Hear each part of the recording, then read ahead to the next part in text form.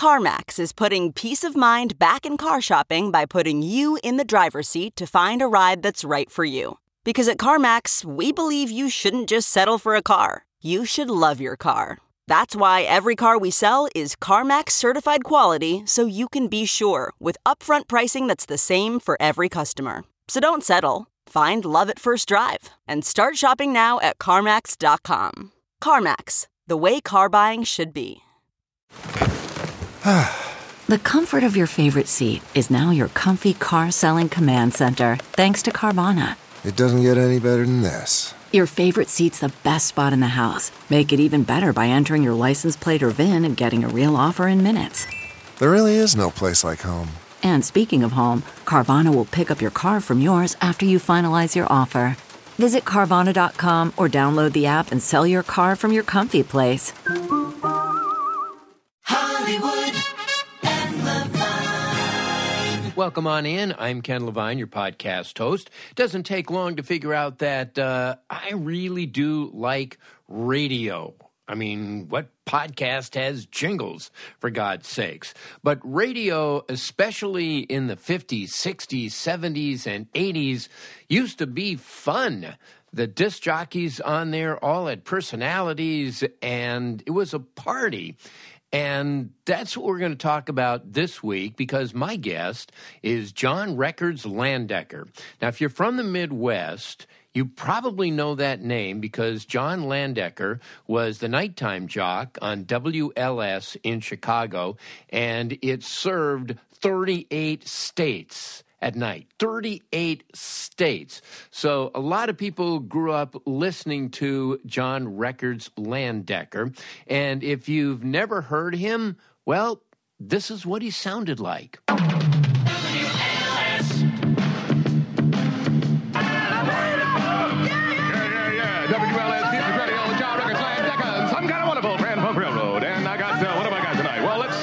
Let me go over the messages today and find out who called, and then that'll give me a clue as to what we're giving away. Hold on a second. Here's the message. Oh, yes. Styx called again. And they said, please give away my albums. So we'll give those away. Oh, here's another message. How many times have I told him, Rod Stewart, don't call me at work? But we have his tickets to give away tonight. When you hear the touchstone, it's great being in show business. It's the real thing, Coke, specially priced this week at Mini Sinus Foods. 647 at WLS Music Radio, the Boogie Checks. Chorus signifies your chance to get on the Boogie Check. And John Landecker news and commentary tonight at most the same station. Will I still be her rap if she's ready for flow? I'd like to hear some funky dicks. WLS Music Radio gonna take you by the hand. Doobie Brothers are number one with Blackwater and John Records Landecker with more free trips to Walt Disney World in Florida to give away. So you listen to WLS and you might win important savings during store-wide sale on now and all John M. Smith stores open Sunday. John Records Landecker. WLS. 712 at WLS. Chicago weather, cloudy and not so cold tonight, cloudy and warmer tomorrow with a chance of snow. Overnight low, 13 out of around 25. All right. WLS temperature officially is 19. It is time to play that song again. This is Hot Chocolate. And I say, Emma, I loved you when you were alive, Emma. But now you're dead, Emma, and I don't love you. Another death record. The songs we play about passing away. We were together, since we were 5. She was so pretty. John is still on the air in Chicago. He now does nights on WGN, which is a talk station. So let's go back and talk radio and have some fun as we meet John Records Landecker this week on Hollywood and Levine. So first of all, John, you have the absolute perfect disc jockey name. So let's just get this out of the way right now. John Records Landecker, and Records truly is your middle name. This is a fact. My mother's maiden name was Marjorie Victoria Records. My grandfather was William J. Records, and there's a few records living around Franklin, Indiana, which is maybe, 25 miles, 30 miles south of Indianapolis, Indiana. And when I was born, they gave me my mother's maiden name is my middle name. So I have been John Records Landecker ever since I came into the world and took my first breath. You're The lucky it fact wasn't, Cassette was her last name. Here we go. Or DAT, or Download. Right. I've heard them John all. Download Landecker. Jingle So, singers are going to have a good time with that one. Yeah. So I was born with that name. I'm growing up in the 50s. Where'd you grow up? Ann Arbor, Michigan. Okay. My father was a blind sociology professor at the University of Michigan. So he would bring home once in a while a very early recording device called a dictaphone. And he let me play with it one night. And I spoke into the recorder and it played back and I heard my voice. And I think that had an effect on me. Then rock and roll came in. Back in those days, if you were a creative person, radio was a viable option for you. Oh, absolutely. I listened to it was a kid's show called Big John and Sparky, which I found a recording of recently, and it's horrible, by the way. I'm surprised. Big John and Sparky, and it didn't click? Okay. No. I mean, it did then, but not now. And Sparky held up, but not Big John. So I've just got this thing going with radio, and I get into high school, and my girlfriend's aunt is the woman's editor at a local radio station in Ann Arbor, Michigan. And I was going to a high school that was run by the University of Michigan Education Department, which meant that they were open to different ideas about doing things. And so I went to a teacher for social studies and said, look, I don't want to write a paper. What if I did a tape? What if I recorded something? And he goes, okay. So I forget what I did, but my girlfriend, aunt, got me an interview, quote unquote, with the program director and afternoon personality of this little radio station on a dirt road across from a farm in an Ann Arbor suburb of Saline. And I took my little tape out there and I'm all ready to go. And this guy, I have no idea what's happening, goes into the other room and he comes back with a bunch of papers and he says, take these in there. And when that on-air light goes on, read them. And it was the news. It was like United Press International or Associated Press wire copy. Were you in a production studio or were you actually on the air? No, it was on the air. It was live. Uh-huh. And he made a big deal out of a local kid coming out, blah, blah, blah. And then that was that. And I just started going out there to hang out after school. And eventually they hired me as a janitor for $1.15 an hour. And I just hung out 50 cents an hour if you were on the air. You're right. That tells you what you need to know about radio. Yeah. When you got out of high school, did you want to be a disc jockey? Did you know at that point that this was your career path? I think so. I don't know if I necessarily labeled it as disc jockey. I ended up majoring in communication arts at Michigan State. Wait, you didn't even go to Michigan? You went to Michigan State? First of all, I probably couldn't get into Michigan. Okay. Second of all, better basketball teams at Michigan State with Magic, and I was very, no. They had a much better communication arts department at that time. Michigan had a speech department, but Michigan State had radio studios, radio professors, television production, the whole 9 yards. Right. So I eventually ended up there, and then things start sort of happening on their own. I started working at the Michigan State Student Station, which was in the basement of the Student Services Building, which broadcast throughout the campus on wires, okay? Not over the air, but on wires. Yeah, I went to UCLA, and we were carrier current. We had these little transmitters in each of the dorms, and if you were 3 feet away from the dorm, you couldn't hear us anymore. That's exactly the term that I couldn't remember, carrier current. That's what it was. Mm-hmm. And then one day I decided I would go to this local radio station, WILS, and apply for a job. And they gave me a part-time job playing religious tapes on Sunday morning. And then I got to play music for like an hour. And they thought, this kid's pretty good. So I eventually got a show from 10 at night until 1 in the morning, 5 days a week. And I didn't know it, but there were these two radio geeks named Jim Donahue and Dave Albury, who I eventually met. And they were making recordings of these shows. I had no idea. And they were friends with a guy named Mike Rivers, who was the afternoon personality at a big station out of Detroit called CKLW. Yeah, huge station. Yeah, and he left CKLW and went to a radio station in Philadelphia called WIBG with a programmer named Paul Drew. And they had an opening, and unbeknownst to me, Mike Rivers played this tape for Paul Drew, and I got a call saying, hey, guess what? Heads up, Paul Drew's calling you tomorrow, and they're going to fly you in for an interview.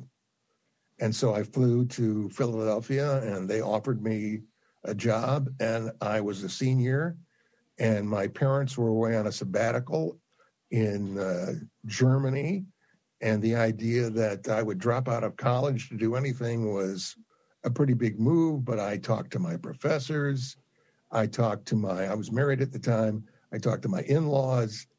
My stepfather had gone to, my father-in-law rather had gone to MIT and Harvard, and my mother-in-law went to Vassar. So they weren't stupid. And yeah, but you're going to Wibbage, man. You're going to Wibbage. Everybody said this is exactly what you want to do in about 3 months when you would obviously graduate. And so I dropped out and I went to WIBG, and then the proverbial crap hit the fan when they told me my name was going to be Scott Walker. And this format was, well, you know what the Drake Boss Radio format is, right? Yeah. Well, this guy, Paul Drew, was a disciple of Bill Drake. So we did the Drake format, which very little talking, which allows basically for nothing. Right. And I was Scott Walker, and I didn't know how to handle it. And it was horrible. And I had dropped out of college, and I had kids, and I'm like, what did I do? And I was so bad, they put me on the overnight show, midnight to 6. And then I guess I got better, and they put me on noon to 3, and then they sold the station. The station was sold by Storer Broadcasting and purchased by Buckley Broadcasting. And they brought in a whole different attitude and a personality named Joey Reynolds, who had been at WKBW in Buffalo, and formats were not a thing. So I was called over to Paul Drew's house towards the end of all this, and he says, Scott, what do you want to do? And I said, well, I'd like to go back on the air as John Records Landecker. That was what I was doing in Lansing. And he goes, you know what? You're never going to be a success using that name. Go to a medium marketing and get it out of your system. So I didn't do that. And the people who came in thought, sure, go ahead, be John Records Landecker. And the rest, as they say, is history. I mean, there's a bunch of other stuff, but I went from there to WLS. Yeah, from there you went to one of, I claim, and I know people say, well, you what about this station and that station, but WLS Chicago, WABC New York, and KHJ Los Angeles back in the late 60s, early 70s.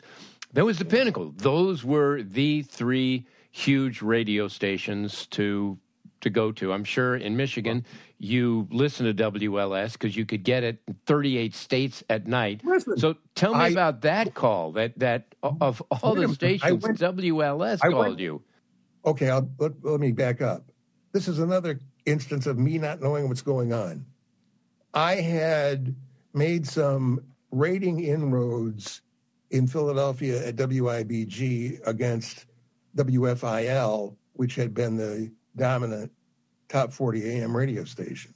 And I didn't know it, but a program director named Jay Cook talked to a program director at WABC in New York named Rick Sklar, who talked to a program director at WLS named Mike McCormick. And they were going to have an opening. And I didn't know it, but Mike McCormick flew into Philadelphia and listened to me, then flew back. Then I got a call. How would you like to apply for a job at WLS? Please send us a tape and resume. Okay. So I sent a tape and resume, and it was coming up to Christmas, and I just included in it that over these dates, I will be in Ann Arbor at such and such a number. And I went to my in-laws' house for something and came back, and my mom said, while you were gone, you got a call from WLS in Chicago. I said, no kidding. So I called back, and they flew me in and offered me a job and hired me and immediately told me that I could not use records on the air as my middle name. And that went on. Was it too Jewish for that? I don't understand. What was wrong with records? I don't know. He's not a goyim. Right. Eventually, there were some rating problems, and Mike McCormick was relieved of his duties. And the moment that happened, John Records Landecker came back on WLS and never left. So that was that. What was it like being on a 50,000 watt clear channel station? And clear channel in those days meant that there were no other stations on that frequency. And as a kid growing up in Los Angeles, especially during the winter, I would listen to WLS. I would listen to Dick Biondi and then Art Roberts, and I could hear WLS in Los Angeles. What was it like sitting behind that microphone? I mean, you know, you did carrier current where hopefully you got into the third floor of the dorm, and now, oh my God, 38 states are listening to you.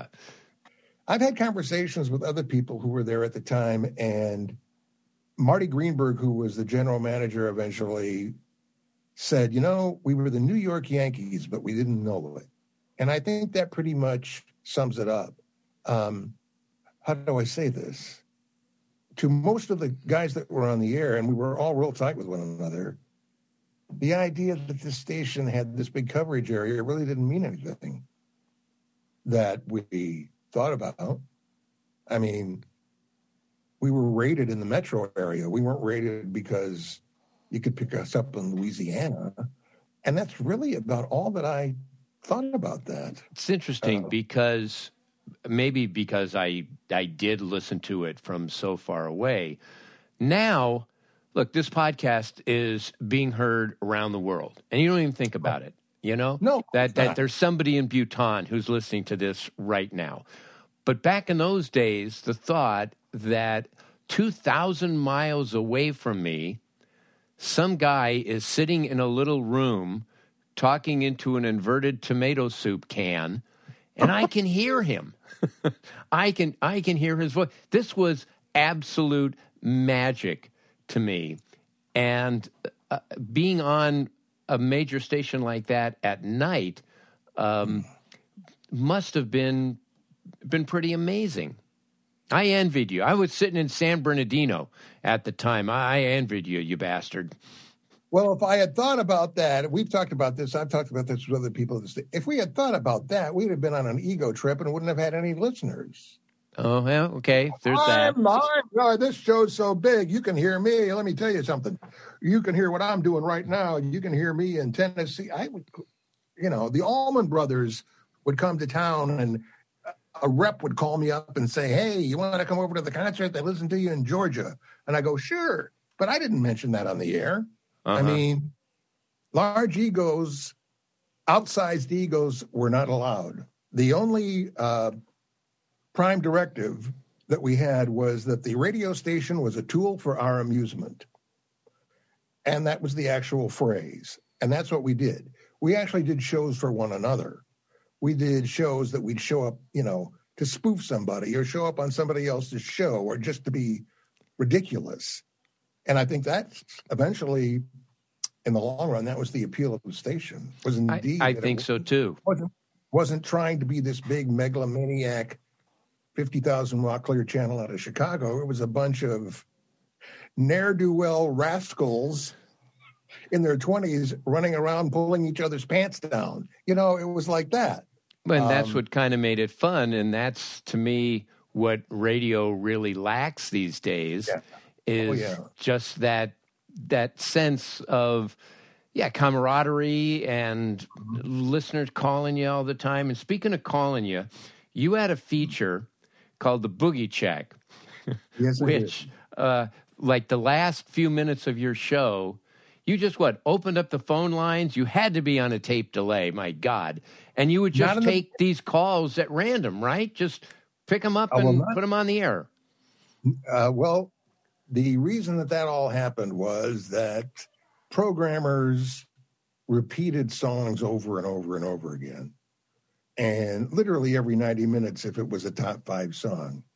And, you know, I had big ratings. So when you have ratings and you're a little bit of an asshole and, you know, a rebel, so to speak, within certain boundaries, you can get away with a lot of stuff. And there was a slang expression at the time called "Les Boogie," and it was on T-shirts and whatever kind of crap you could buy at that time. Mm-hmm. And I had a competitor at the other station, WCFL, who sort of co-opted this as his slogan. He was, I guess, the boogie jock or the boogie whatever. His grandmother's name was Boogie, probably. Boogie. Yeah. And one night, without any preparation, forethought, or permission, I just decided to answer the phone and go, "Boogie check," and see what happens.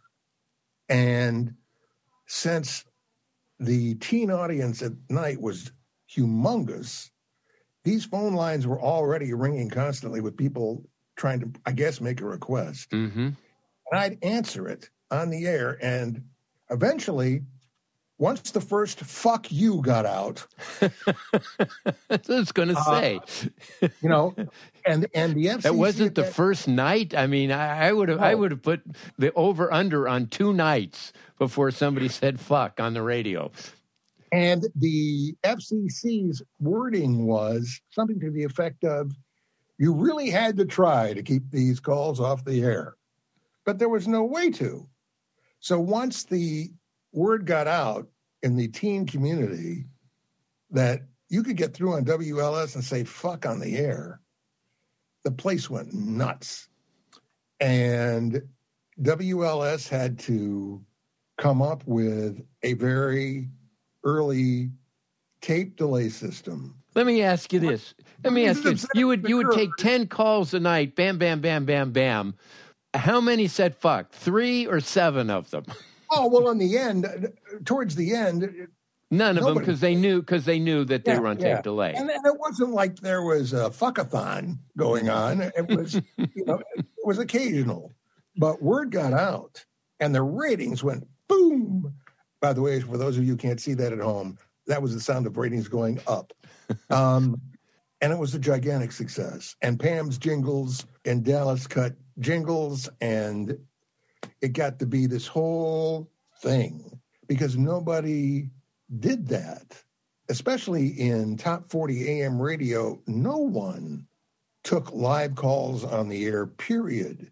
I mean, you would record maybe somebody making a dedication or somebody making a request and play it back, but nobody ever did anything live. You were very funny with those people too. Well, it was a very entertaining segment because of your answers to their stupid questions. Well, this is the thing. I did not know that I had that kind of ability until I was doing it. And, you know, attention deficit disorder does have its advantages. And, I mean, it was bang, bang, bang, bang, bang, bang down these phone lines. And you could hear those old phone lines made a noise. Right, that click sound, yeah. There was this whole pacing thing going on, and I'd get into it, and if a kid didn't do something right in about 3 seconds, I'd hang up on them. And, all this stuff. I don't have any other explanation for it than that. I mean, is that a feature that you took with you to other stations in your career, or was that strictly WLS? I've only taken it to one other radio station, and that's WGN. Which is the station you're on now. And I do a boogie check every night at 8 o'clock. Now, I do it because the name is so familiar to people in the Chicago radio market. And I was asked when I got the job at WGN, so are you going to do a boogie check? And I go, why not? So it's certainly not what it was before, but it is something. Not too many teenagers calling, though, right? No, you're getting like these 65-year-olds. How do I apply to Medicare? And yeah, they're a bunch of older people. I don't ask them their age. Right. But they're not teenagers anymore. They're not. No, and it's. Is it okay to use Clearasil? Yeah. It's basically, hey, how are you? What's going on? How you doing? What's happening?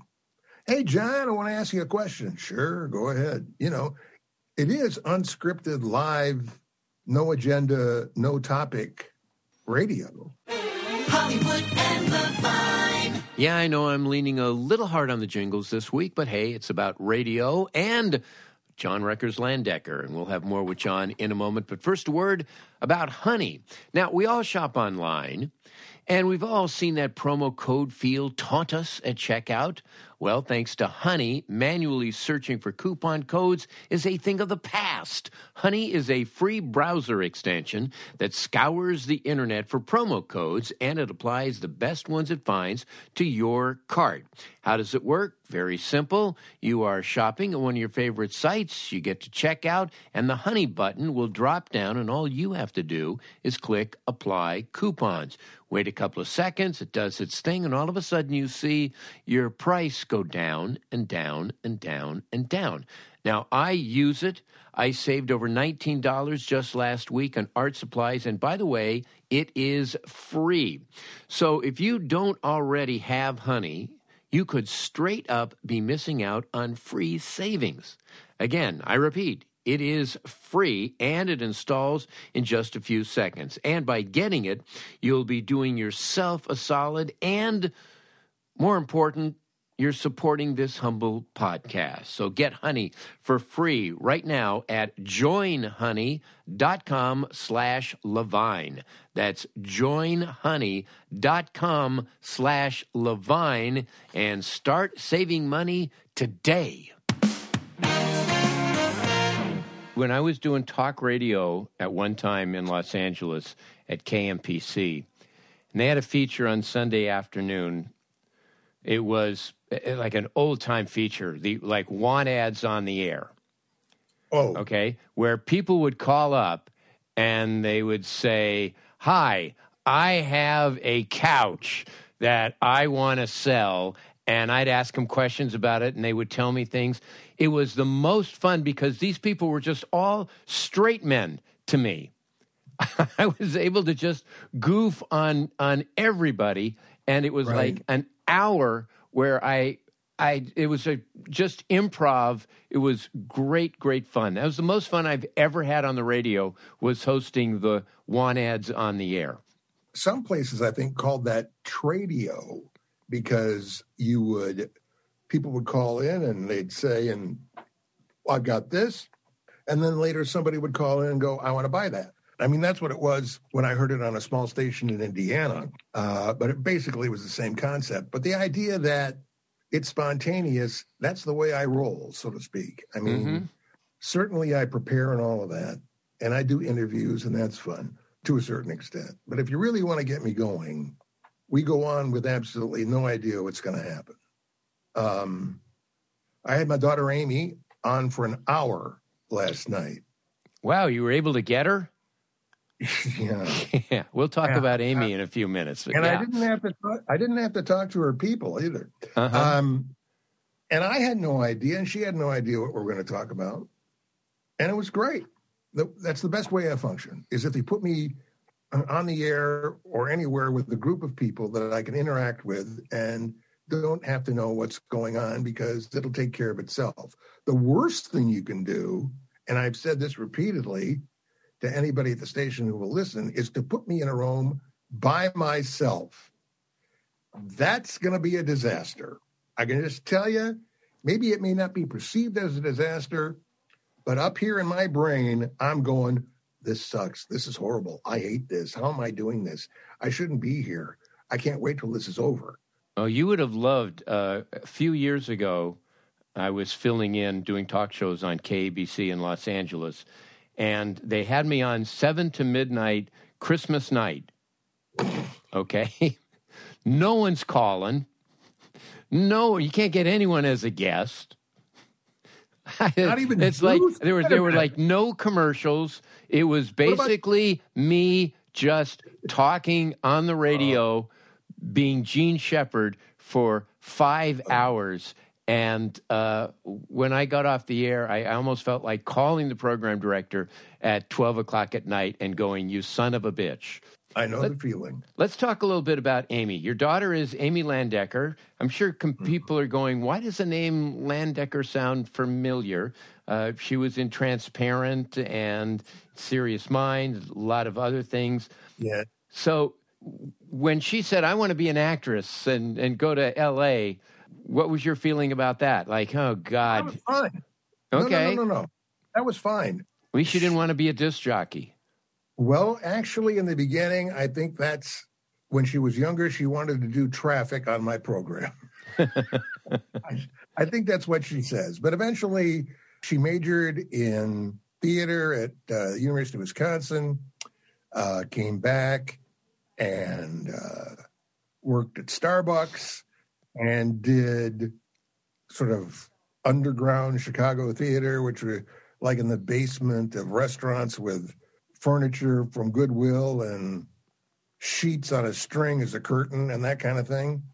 But then she developed a voiceover career that actually was pretty good and made some money. And she also came up the ranks in the Chicago acting scene and eventually did the Tennessee Williams play with Blanche. What the heck is that thing called? Oh, Streetcar Named Desire. Right. Opposite Gary Sinise at Steppenwolf. And that was a big deal. And then the director, Robert Falls, who was at the Goodman, she did some plays at the Goodman Theater, too, which is a big deal theater in Chicago. Mm-hmm. Chicago's a good theater town, too. Really is. And he took a play to New York and brought her as part of the cast. And then after that, Amy decided she was going to move to New York. She did a whole bunch of different Law and Orders because every actor has to do some kind of Law and Order before they're allowed to be an actor. Absolutely. And they do all of those in New York, or at least they did. Or they still do. They still do. Yeah. I was on Law and Order parking violations. That's on my resume. Very proud of it. I could just hear the announcer. There's a special unit of meter maids. That's right. It's Thursday from 10 till noon. West Side parking. Yeah, I was on there. Yeah, I played a street punk. So she did that, and that was nice. And then she decided she's going to move to L.A. So she moves to L.A., and she's still doing her voiceover. The theater scene there is not that great, and she's not getting much play. And she's about to move back to New York when she gets a callback from a Coen Brothers film called A Simple Man. And people don't realize that there can be a long time waiting to find out if you've got a job. I mean, literally months in some cases. And that's the way it was with this. And so Amy got this role eventually. in this Coen Brothers movie. And the Coen Brothers have this knack of having characters who have secondary or smaller roles who, even though that is their assignment, make an incredible impression on what they say and what they do in the movie. Yeah, well, she did, certainly. Yeah. Oh, yeah. And she played the sexy neighbor, and that was a big deal. And then... Wait, you're leaving out a part. What? You're leaving out the part that she was sunbathing nude. Oh, nude. Well, Yeah. no, that's a sexy neighbor. Yeah, that's true, but it's like, that's part of it. That sounds way more sensational than it actually was. It was, first of all, it was an extremely long shot. This guy, the main character, is on top of his house, fiddling around with his TV antenna so his kids can watch F Troop. And he looks over, and way over there, I mean, way over there. Making her film debut, introducing Amy Landecker.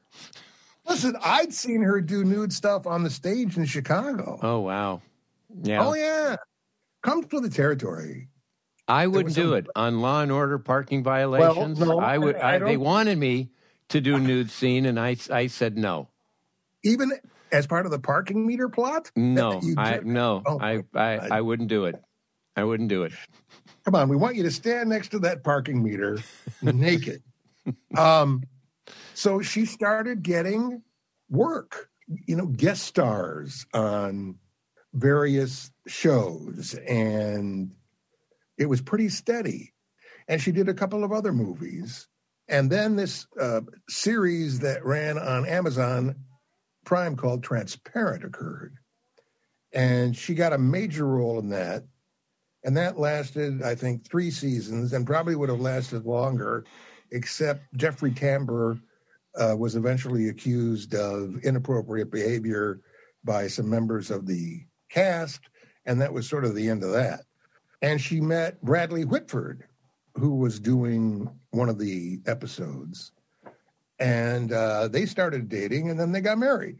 So about 2 years ago, Bradley Whitford became my son-in-law.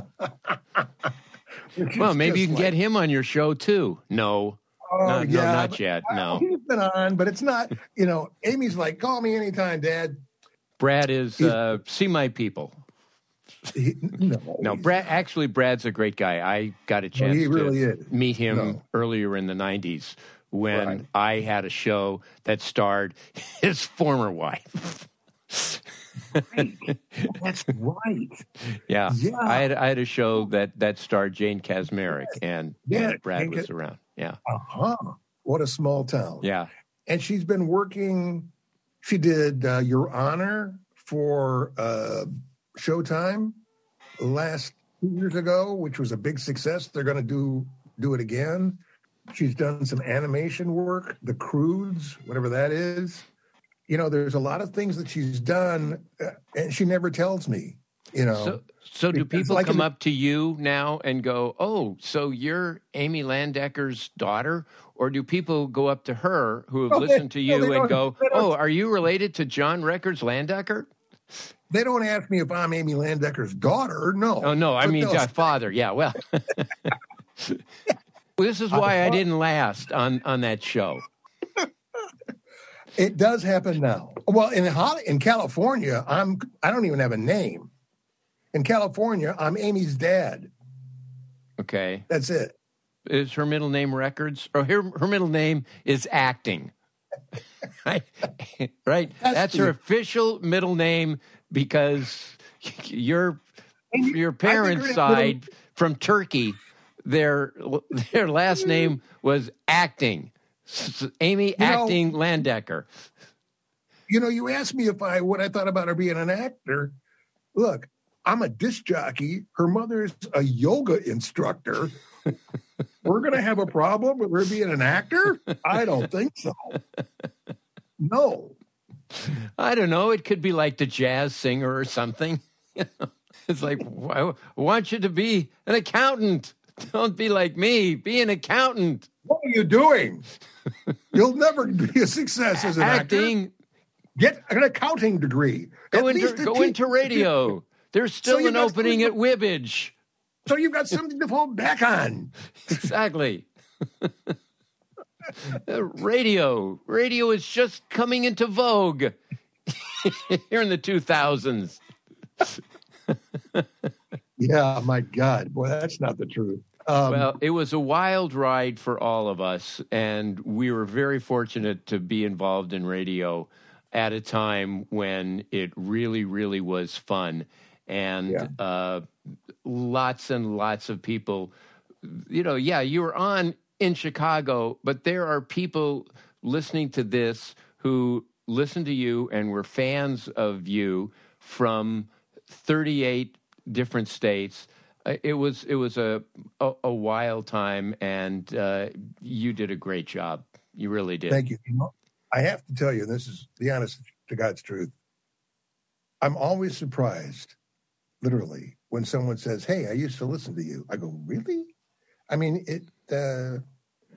well, you never met anybody really when you were on the radio, right? And, all they said was, here's your ratings, but it wasn't like you felt all these people. And it happens at the most normal places, like at a grocery store or, hey, wait a minute.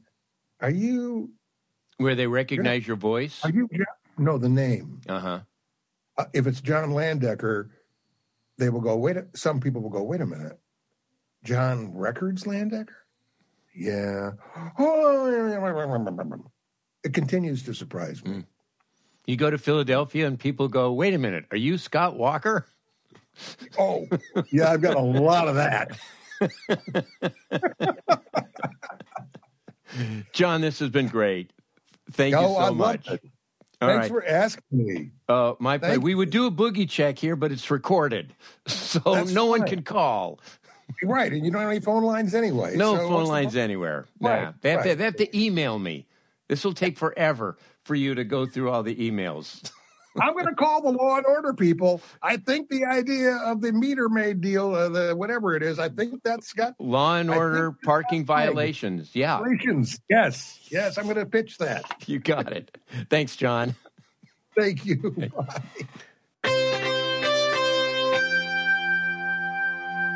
John Records Landecker this week on Hollywood and Levine. Our thanks, as always, to Adam and Susie Meister Butler, Howard Hoffman, John Wolford, Bruce, and Jason Miller. If you want to get in touch with me, my email address is hollywoodlevine@outlook.com. That is hollywoodlevine@outlook.com. Want to see some of my cartoons? Well, then follow me on Instagram, Hollywood and Levine. I'm also on Twitter, who isn't, at Ken Levine. Next week, for you writers, it's a show that you're going to want to check out. It is the Hollywood Fantasy Come True. A guy sits down and writes a spec script, sells it, and it becomes a series with a bunch of Hollywood stars acting in it. It's a great story, and that is next week, and we will see you right here. Cue up another jingle right here on Hollywood and Levine.